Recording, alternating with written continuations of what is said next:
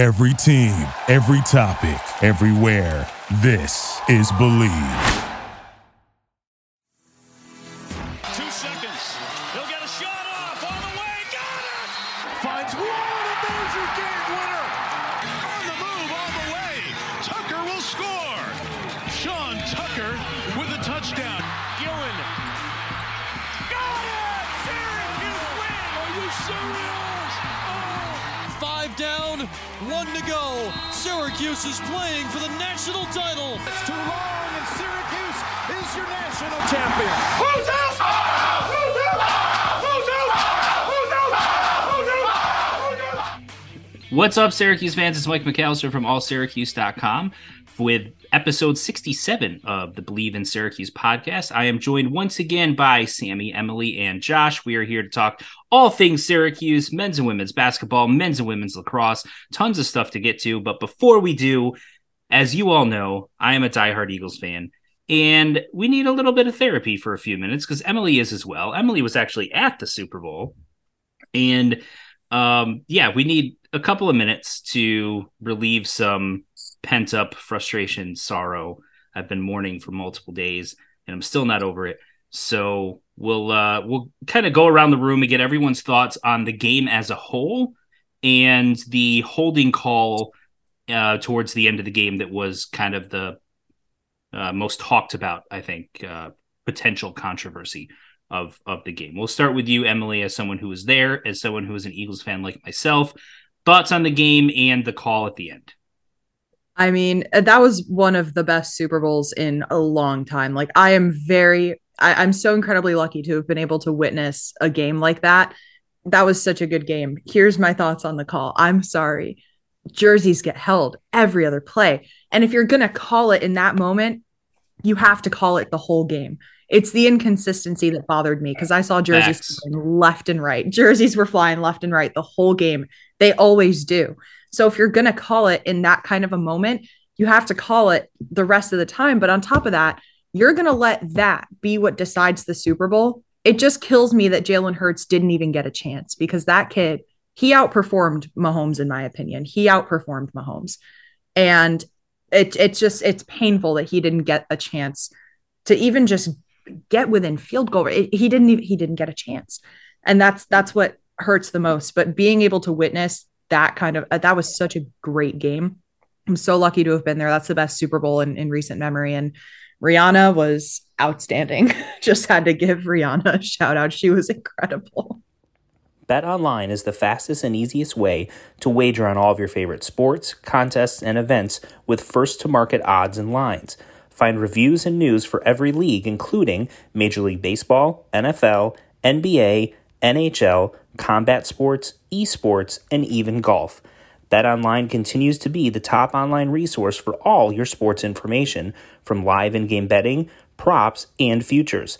Head to BetOnline today or use your mobile device to join today and make your first sports bet. Use our promo code BLEAV50, BLEAV50, to receive your 50% welcome bonus on your first deposit. BetOnline, where the game starts. Super Bowl 52 was better in my eyes, but that's those are the good old days. Anytime you beat Tom Brady, I think most people are pretty happy about that. But Josh, your thoughts as an unbiased observer in this game?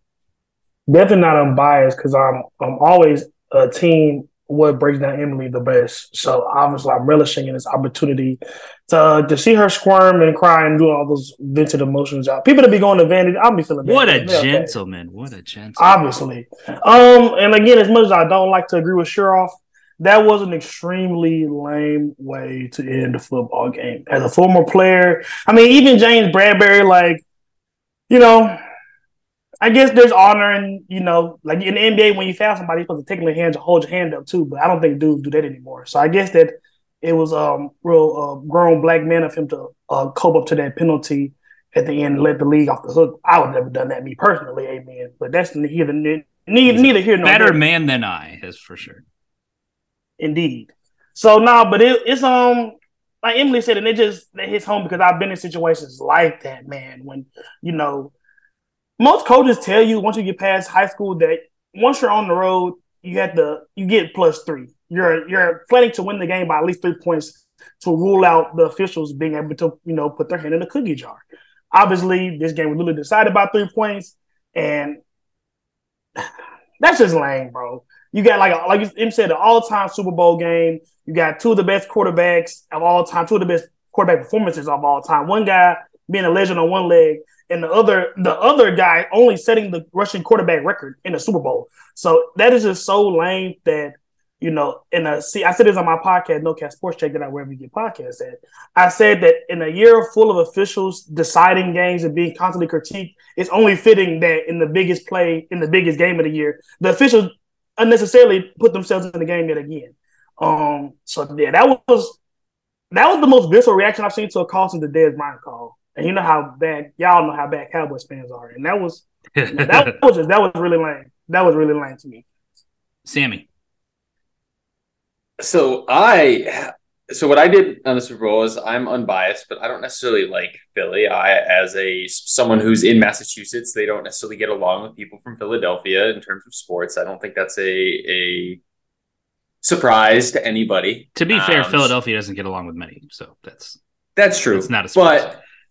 But for this, I feel like it bothers more people in Massachusetts in general. But in terms of, I'm not a Patriots fan, but I would say this was the perfect result for Patriots fans because now Mahomes has an asterisk next to his Super Bowl and Philly didn't win a Super Bowl. So that's exactly, I think, what every single New England Patriots fan was rooting for because now there's this question mark against whether Mahomes deserved to win the Super Bowl and in terms of his legacy, if he ends up winning a ton in comparison to Brady, just that's really long reaching, but should it happen? And this is really painful for Philly because they're losing a lot of pieces this offseason. They're losing coach to my favorite football team as well.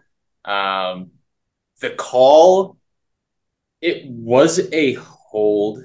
Yes, but again, they didn't call anything like that most of the game. So I agree it shouldn't have been called, but I also don't think it changes the result necessarily. I do think the Chiefs win that game regardless. Yeah, that's really all I got. So I'll start with this. I'll start with the call. And again, everyone's going to think we're making excuses. You're blaming the officials for the loss. Well, I'm not, because there's plenty of things that the Eagles did or didn't do that also contributed to the loss. Jalen Hurts' fumble in the second quarter when the Eagles looked like they were taking complete control of the game. They had a 7-point lead. They were at midfield. They had a 3rd and inches. If they don't have a false start, they get a first down. They're in Kansas City territory. It looked like they were going to march down and take a 2-touchdown lead. You add 3 or 7 points to the Eagles' first half score and take 7 points away from Kansas City going into halftime, and you're looking at a game where instead of 27-17 or 24-14, whatever it was, you're looking at 27-7 going into halftime, and the Eagles are in complete control. And I think that completely changes how the rest of the game plays out. So, yes, there's a lot of things that the Eagles did or didn't do. Their defense was awful all game. They had no answers for Kansas City. All of that's fair. But the call, as you guys have all said, and I agree, Sammy, especially with his last comments, in a vacuum, if you just looked at the play, take everything else out of it, say, is that defensive holding? I think, yes, it is. I've also been an advocate of if you call a penalty in the first minute of the game, you should call it in the last minute of the game, because I think you need to be consistent throughout the entire game. And those that argue, well, you should not call as much in the last minute because you want the players to decide the game, not the officials to decide the game. I think the officials actually are deciding the game by not making a call in the last minute that they would in the first, because you need to be consistent. And professional athletes, they will adjust how they play based on the way games are officiated during a game. This goes basketball, football. We talk about it all the time when, Syracuse basketball is playing, and I'm talking about the way that the game is being officiated. You let contact go for 2.5, quarters of the game, and then in the last 5 minutes, all of a sudden you start calling that contact. That's not consistent. This is the same situation. As Emily said, there was holding going on throughout the entire game in various forms. There was 0 offensive and defensive holding calls up until that point, and that's the one you call. Bradbury against Juju Smith-Schuster earlier in the game wrapped his entire arm around Juju Smith-Schuster and knocked away a pass, one of the few times that the Eagles actually got a stop against Kansas City, and they didn't call that. So the officials set the precedent that what actually ended up happening on that play was not a penalty based on how they had called the rest of the game. So to change how you do in that moment, to Sammy's point, he doesn't think it changes the outcome of the game, and it very well might not have. But if the Eagles offense gets the ball back with 1.5 minutes to go in a timeout, and they are unable to score and Kansas City wins, as an Eagles fan, you're still disappointed. You're going to look back and say, what if they didn't fumble? What if they didn't do this and all that stuff? But you don't feel as gutted. You don't feel almost cheated because of it. That goes for almost any sport when officials interject themselves into the end of a game. So it is what it is. At the end of the day, it was a great season for the Eagles. It was a tremendous Super Bowl, as Emily said, up until that one call. I think that robbed a potential great finish, however it ended. But either way, I think it'll be remembered as an all-time Super Bowl, one of the best played Super Bowls of all time. So fly Eagles fly for the last time this season. It's tailgating season, and no one does it better than Hoffman's Sausage Company. Beer bratwurst, jalapeno cheddar sausage, kielbasa, and bun-length chicken sausage. Add them to the menu with classic German Franks and snappy grillers, and fans will go wild. Proudly made in New York since 1879, when you bite into a Hoffman, you experience a little bit of upstate history. Taste tells. Hoffman is a proud partner of Syracuse University Athletics. Now let's get into what you guys all want to really hear about, which is Syracuse Athletics. We're going to start with Syracuse men's basketball. Yes, they won at Florida State. Florida State's terrible. We're going to just leave it at that. And then they got their signature win against number 23 NC State. And I'm going to go right back to you, Sammy. This was a crazy game in that if you said Jesse Edwards and Judah Mintz are both going to hit threes in the second half, that's going to be key parts of Syracuse's win, or that they're going to need Jesse Edwards to hit a three in order to win. I don't think anyone thinks Syracuse is coming out of that game with a win. And yet, here they are. They got those shots. Jesse Edwards is now the highest percentage three-point shooter in Syracuse basketball history. I think Syracuse needs to completely revamp their offense and give the ball to Jesse Edwards behind the three-point line, 100% shooter. He should be the focal point of the offense going forward. But in all seriousness, a much-needed win, regardless of how you get it, and keep Syracuse's slim NCAA tournament hopes alive for the time being. Yeah, they definitely do, and it finally gives them a quad 2 win that they haven't had in a little while, so that certainly helps bolster the resume at least a little bit. Duke presents a big opportunity to do the same thing this coming weekend, but I just love what I've seen from Jesse Edwards lately. The past few games, he has just been so fun to watch, and when he's aggressive, and I know, I think in this game in particular, and then in the start of the Florida State game, he shot very, I don't want to say poorly, but he was not nearly as efficient as he had been in the Boston College game, which was a big game for him. But he's being aggressive and he's trying to get those shots, trying to create his own opportunities, which he hasn't done for the majority of the season. That's something I wanted to see him do. And him being an aggressor is something very good for Syracuse because it opens up a lot of the floor.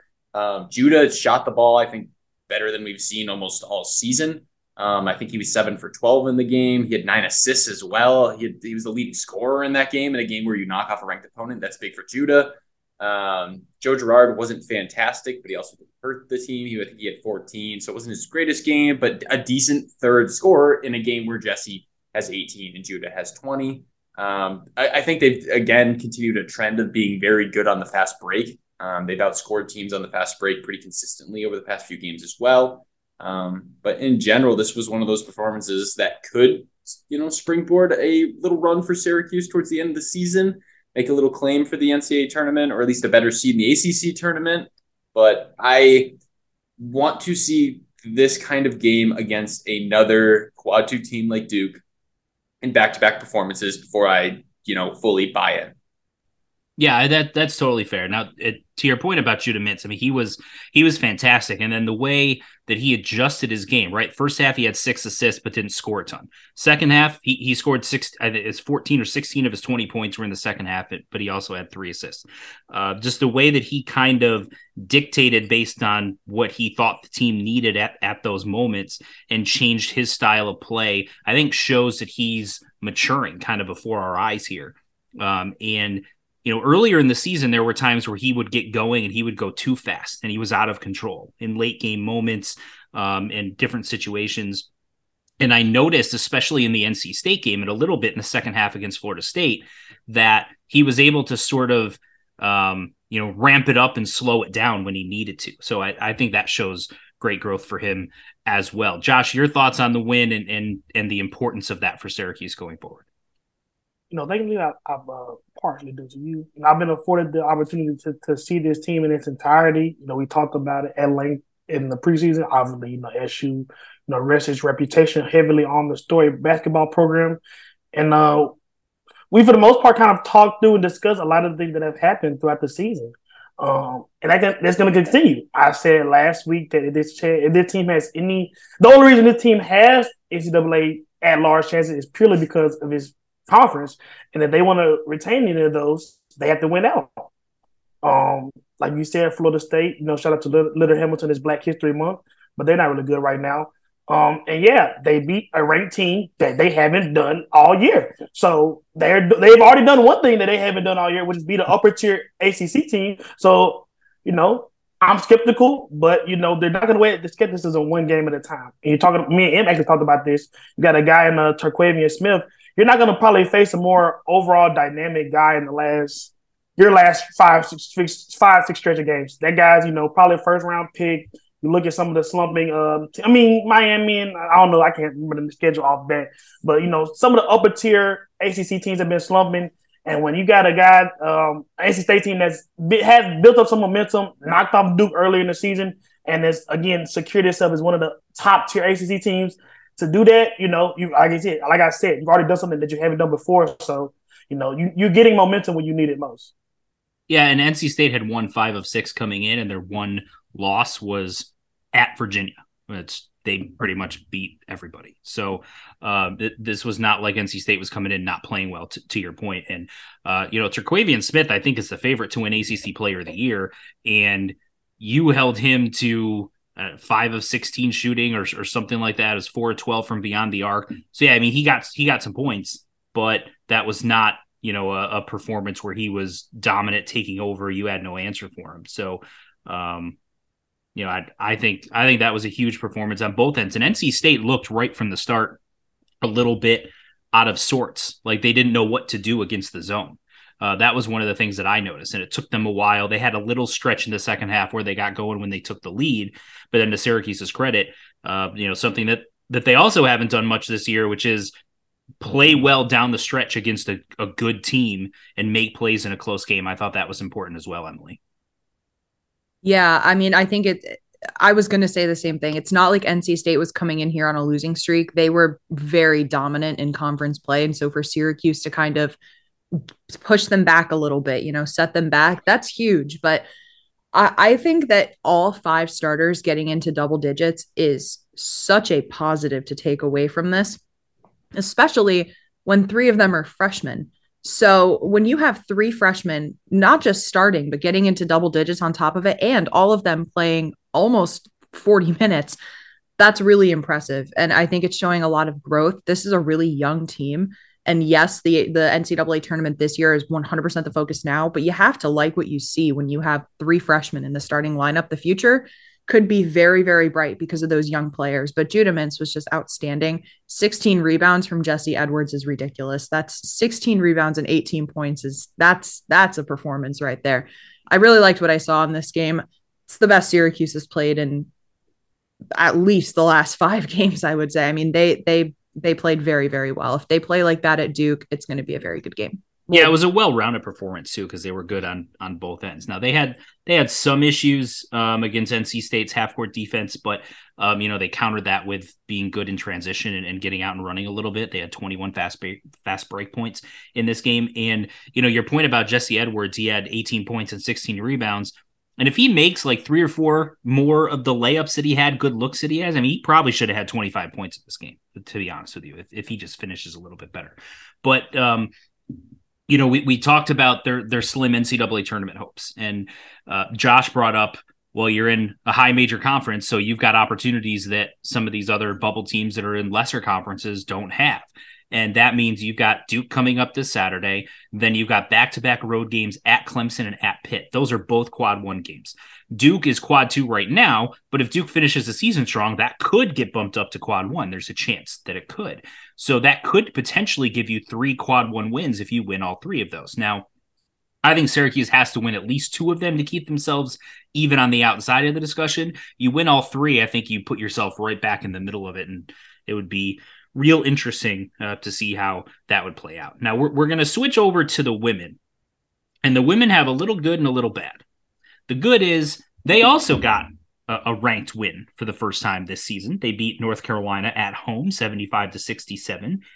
They followed that up, though, with a loss at Notre Dame.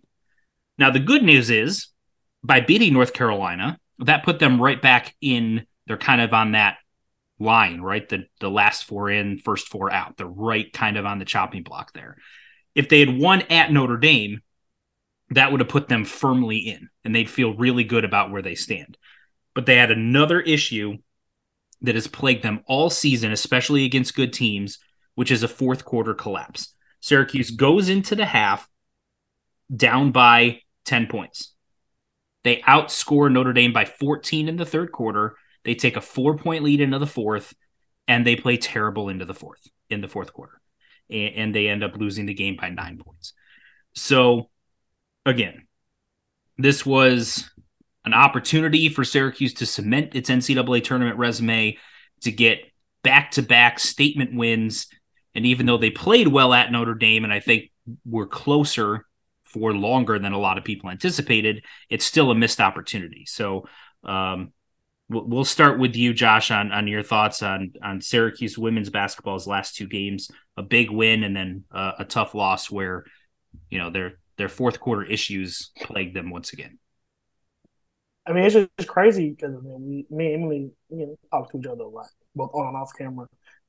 Less than, I'll say, I put February 1st, it was completely the opposite, to where the women were primed and ready and inching towards not only getting in the tournament, kind of solidifying their status in the tournament, and the men, for the most part, were needing some momentum, like they're kind of getting right now.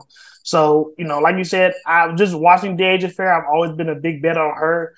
I have, like, in the games that I watched, both in person and in TV, in person and on TV. The one thing about her, I like to compare her to Trae Young because she just commands a lot of volume on the ball. She's not super efficient with getting into her shots.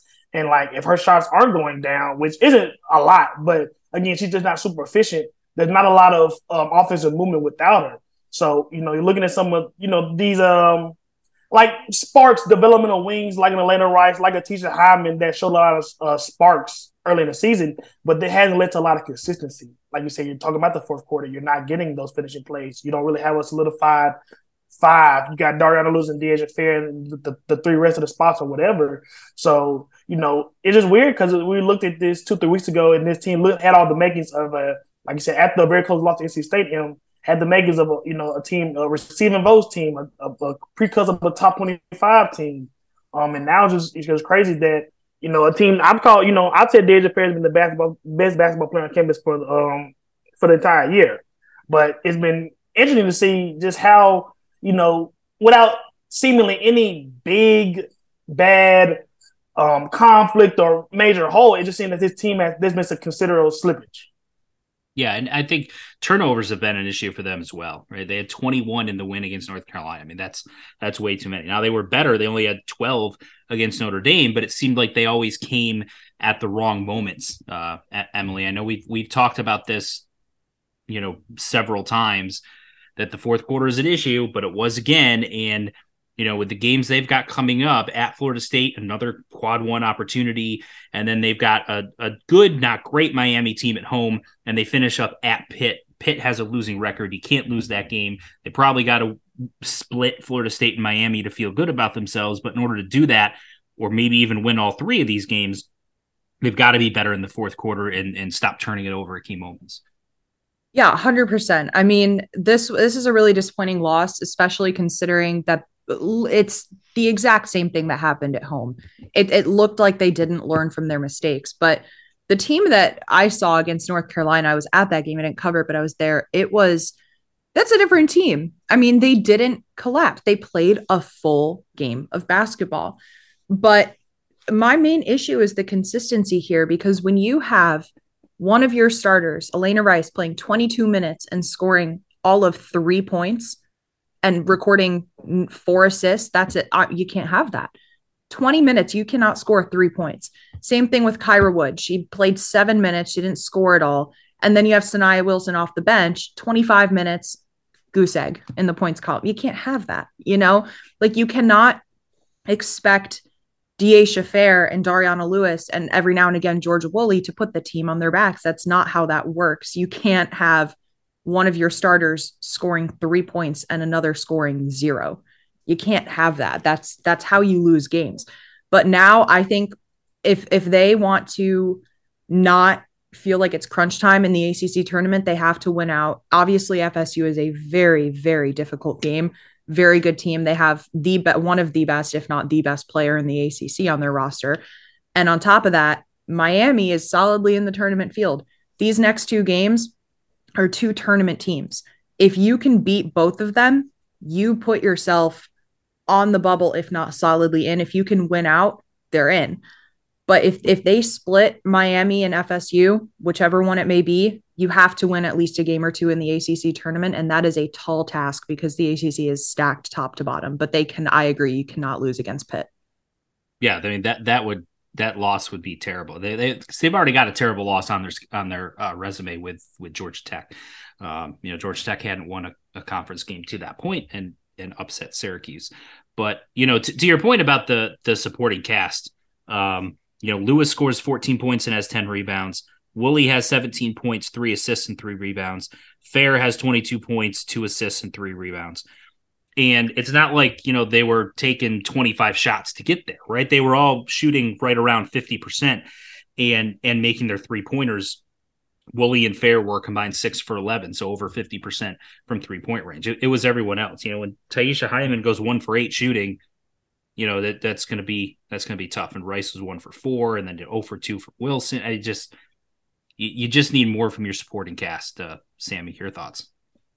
I would say one thing in general the past couple of games is I want this team to do better at getting to the line. I don't think they've been aggressive enough in terms of just attacking the basket. It's just kind of a general note. It's just something I'd like to see change because, again, getting to the line, shooting only 13 free throws, considering what a high percentage as a team they shoot, is a little bit of a missed opportunity for me. But I think I'm in the same boat as you guys where they've got 3 players who are giving you consistent numbers and absolutely nothing else lately.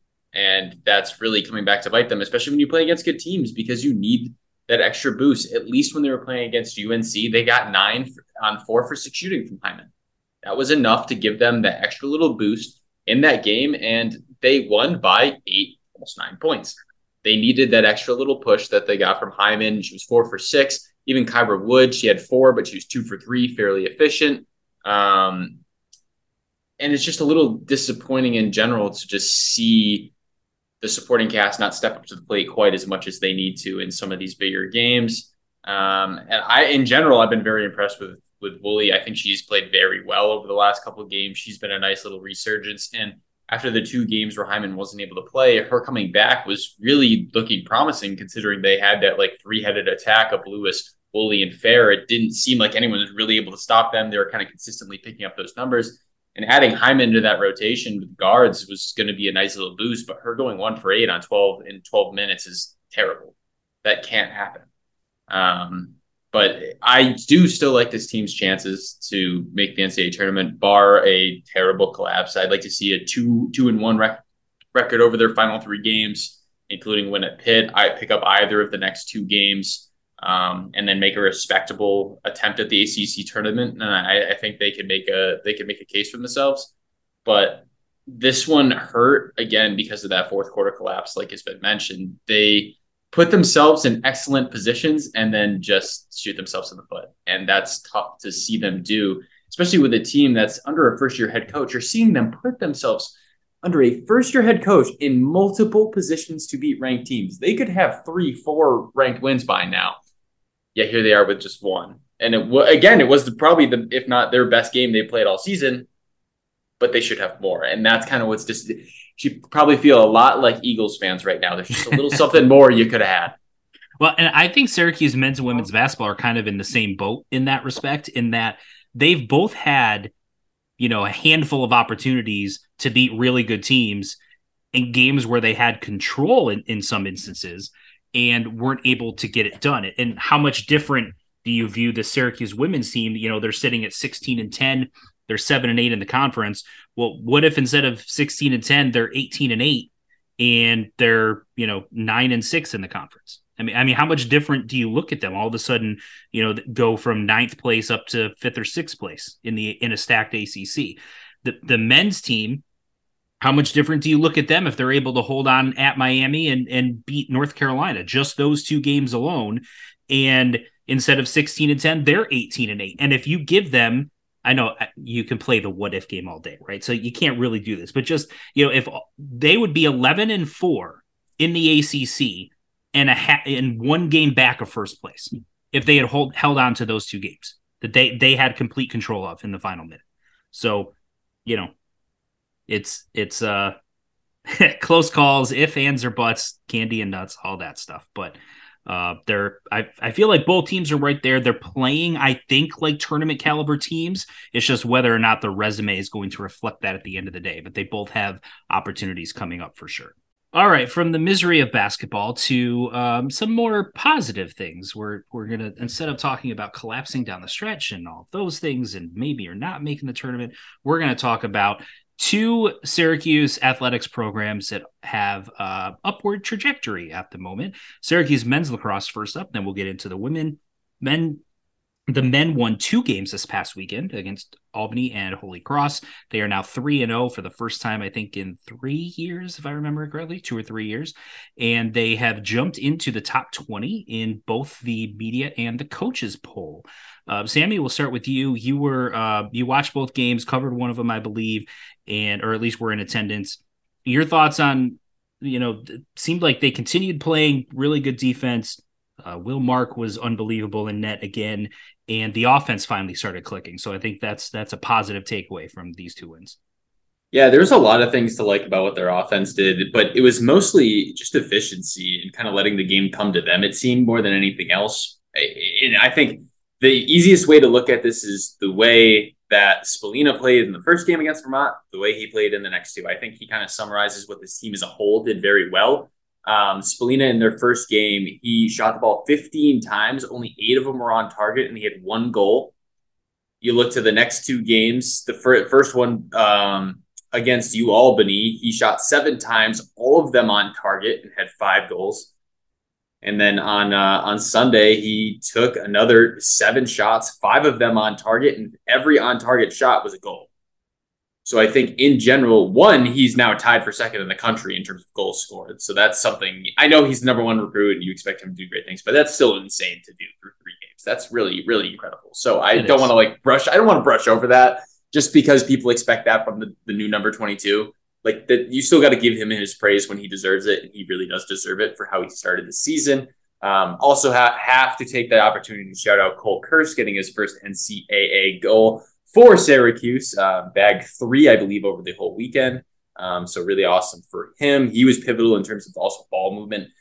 They picked up a lot of assists as well on a lot of their goals, which is something you love to see. They scored a lot of goals from X as well. In particular on Sunday, a lot of open spaces created from what you'll see a lot of in terms of that game in particular. There's a lot of off-ball movement that really drawed the attention of Holy Cross's eyes. A lot of their defenders were looking in the wrong direction. You saw multiple opportunities, whether it be Spallina, Burt Whistle, whoever. they were really open. Hiltz as well. They ended up with a lot of open opportunities, and it was created by team offense, and they played very well together. And they were very efficient in their clears. So they did what they had to do against two teams they should beat. And I don't want to hype up these two wins more than they are. I think you'll find out exactly who this team is come Saturday. Yeah, Joey Spallina, if there was any question after game one that, maybe he wasn't quite, what the hype was, I think he put those critics to rest after his performances in the next two games.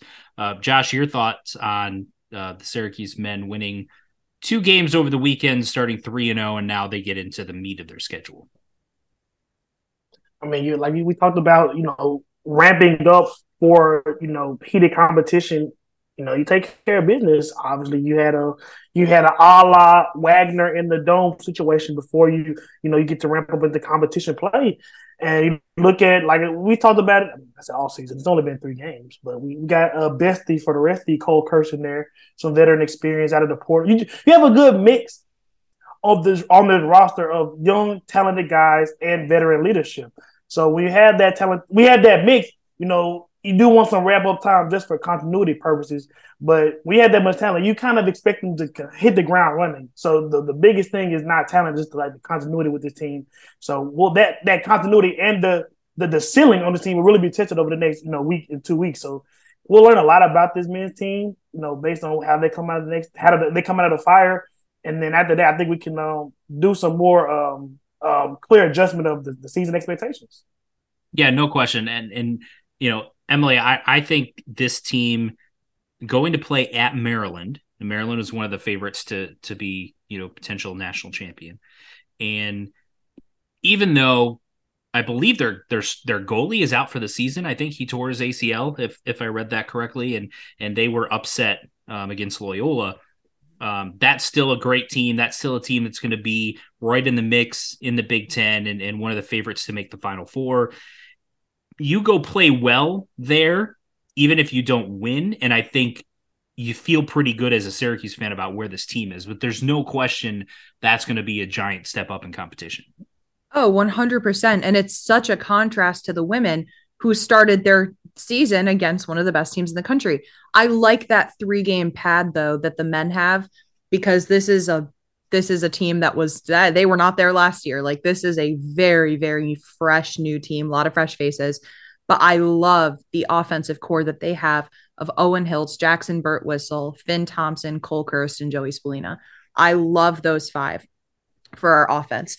But I think the game changer is Will Mark. When you have someone like that in goal, Syracuse's defense has played well. I wouldn't say they've played at the same level as the offense did this weekend, but when you have Will Mark in goal, you're golden. He's going to save the vast majority of shots that come his way. He's a very, very good goalie. And that can't be overstated, especially going into Maryland, who is now on their backup goalie for the rest of the season. Granted, this is Maryland, and I'm sure that their backup goalie is still one of the best in the country. But I agree with you. If you can go to Maryland and just put on a good showing, not lose by like double digits, honestly, good for you at that point. Keep it close, keep it competitive. That's good. I don't think anyone expects this Syracuse men's team to be a title contender this year. I don't think that's anyone's expectation, especially given what's happened the last few years with, last season being just a dumpster fire. And then in the previous years, the off the field incidents that have really affected team culture and the way the team is viewed. It's a good sign that they're in the top 20. And I think based on their performance, it's where they belong. But this Maryland game is going to be extremely telling. I think it's going to expose a lot of weaknesses on both ends of the field. But if Joey Spallina can keep doing what he's doing, if he can get, 4 goals in this game, you like where the team's headed. Because if your freshman can score against that kind of a team, this freshman that is supposedly going to carry your program for the next few years, you want to see that. You really want to see that. So this is a huge game. I don't think the outcome matters as much as, say most other games would. I think this is more about what you see versus what the box score says. Yeah, I agree. And I think if Syracuse wants to go in and pull off the upset, I think they got to be better at the faceoffs, on the faceoff X. They struggled there against teams that that you shouldn't struggle against. So that's going to be a key area of that game, because Maryland has a lot of offensive firepower. And if you let them play make it, take it, that's when things can get out of hand, regardless of how good Will Mark is. So that's going to be a key in that game. As you mentioned with the women, a little bit different, as you said. They played Northwestern, who was ranked 4th in the country at the time. Syracuse was ranked 5th coming into the season. They have since flipped after the result of this game. Syracuse wins 16-15. They get some revenge against the team that ended their season last year. We'll go right back to you, Emily. What did you think about this game? It seemed like Syracuse had a lot of weapons offensively, which I think we knew coming in. Northwestern did as well, but I actually thought, even though they gave up 15 goals, that their goaltending play was a lot better than what we saw last year. I thought that was a huge weakness last season, and it seemed like they might have found someone here, and someone that can play at a high enough level that you can make a run in the NCAA tournament. 100%. I mean, obviously the story of this game is Megan Tyrell. Wow. I mean, like, yeah, she's the preseason player of the year nationally, and you would expect that kind of performance from her. But my goodness, she put on a clinic. Megan Tyrell put on a clinic against one of the best teams in the country. But to your point, I like the way that they opened the season against this team, because Syracuse is a title contender. That's the difference between the men and the women. The Syracuse women, we're expecting to see them in the Final Four because they retained their core. And you have Emma Ward back. She was injured last year, if I'm remembering correctly, right? You have her back as well. Huge piece of the team. But to open your schedule against a team as loaded as Northwestern and pull out the win, that's huge. And I like that schedule for the women because they are a title contender. I would hate it for the men, but for the women, I really, really like starting your season like that. And now, obviously their schedule is tough. They have, the majority of their games are against teams that were in the tournament last year, which is unheard of. But when you play in the ACC, not really. But if you have Megan Tyrell and Megan Carney and Emma Ward, when you have your players, your star players playing the way they did against Northwestern, you have to feel really, really good about what this season looks like. And you're right about the goaltending. It was a huge weakness last year. I don't think you take 15 goals as, oh my God, they allowed 15 goals. No, you have to look at the fact that it was Northwestern that scored those 15, and Northwestern has Izzy Skane. So it's, that's definitely something to take into consideration, but I really, really like where this women's team is going. I was watching the game with awful phone service in Arizona. I was at the PGA event, and I was trying to watch the game. And I was asking Andrew Macbeth, the wonderful beat reporter I work with, for updates. And what a game. What a game. You expected it to be close, but what a game. Syracuse was the better team that day, and I think they're going to be the better team than most of the teams they play this season. But to see them get a win like that to open their season, good sign. Really good sign. This is the title contender team that we were expecting based on what we saw against Northwestern. And it doesn't get any easier for them. They get second-ranked Maryland in the Dome this coming Friday at 3 p.m., just in a few days here. So just continues, you're going to know right away, how good the Syracuse team is. We saw a really strong performance in the opener. Josh, I'm curious your perspective on this, being a former collegiate athlete. You start the season against these type of teams. I know we've talked about it before, but you're thrown right into the thick of things. And the good thing is for Syracuse, they got a lot of veterans and a lot of players that have been here before. But you're going right into the thick of teams that you're going to be competing with if you want to win a national title.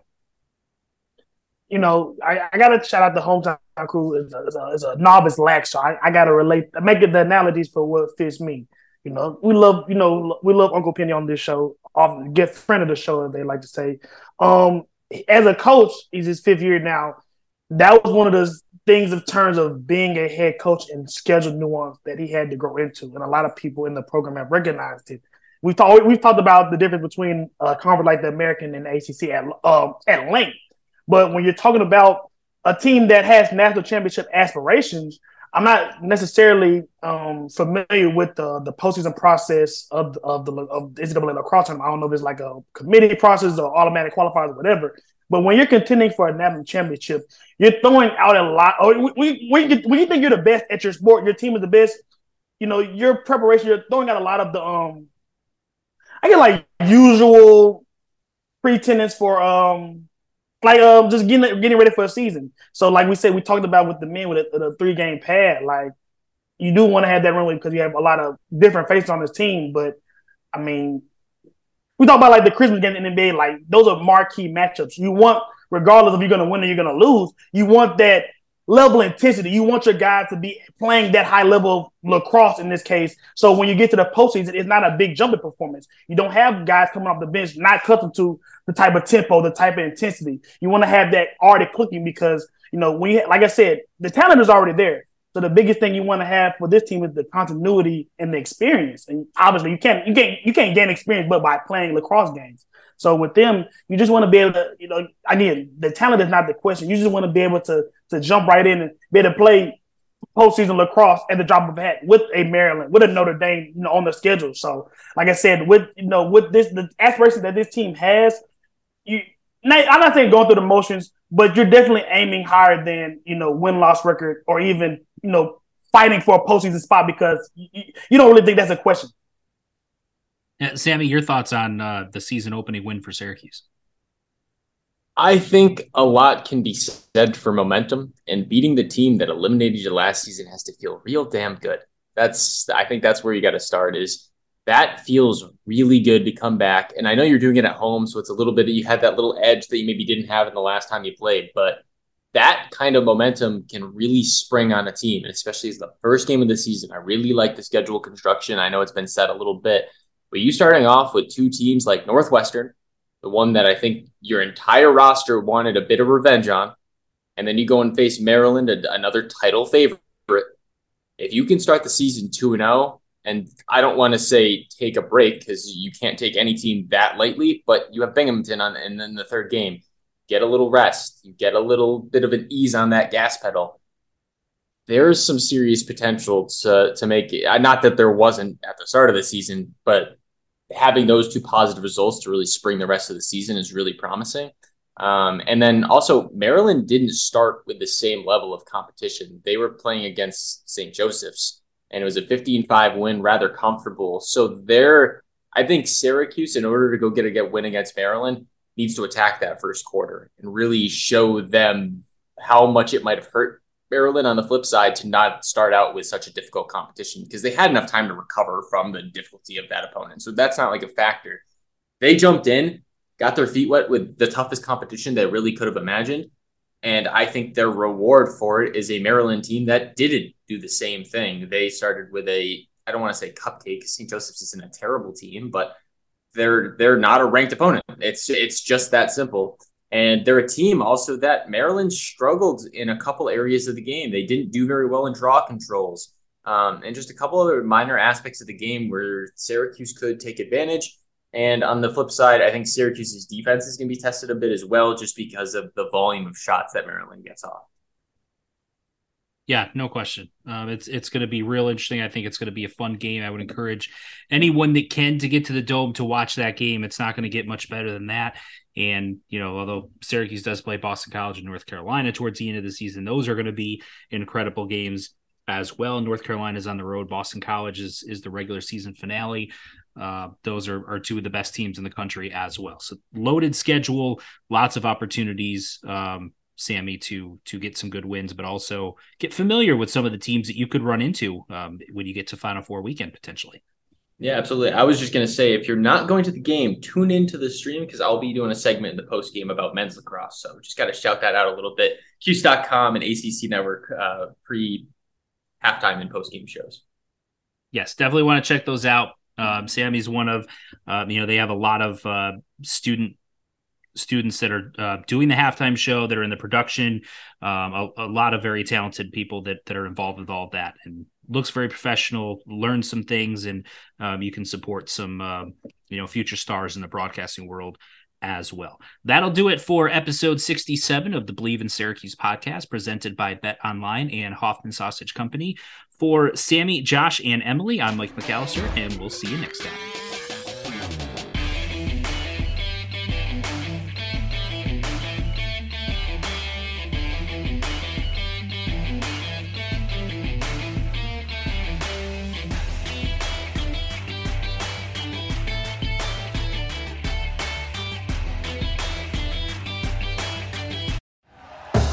Thank you for listening to Believe. You can show support to your host by subscribing to the show and giving us a 5-star rating on your preferred platform. Check us out at Believe.com and search for BLEAV on YouTube.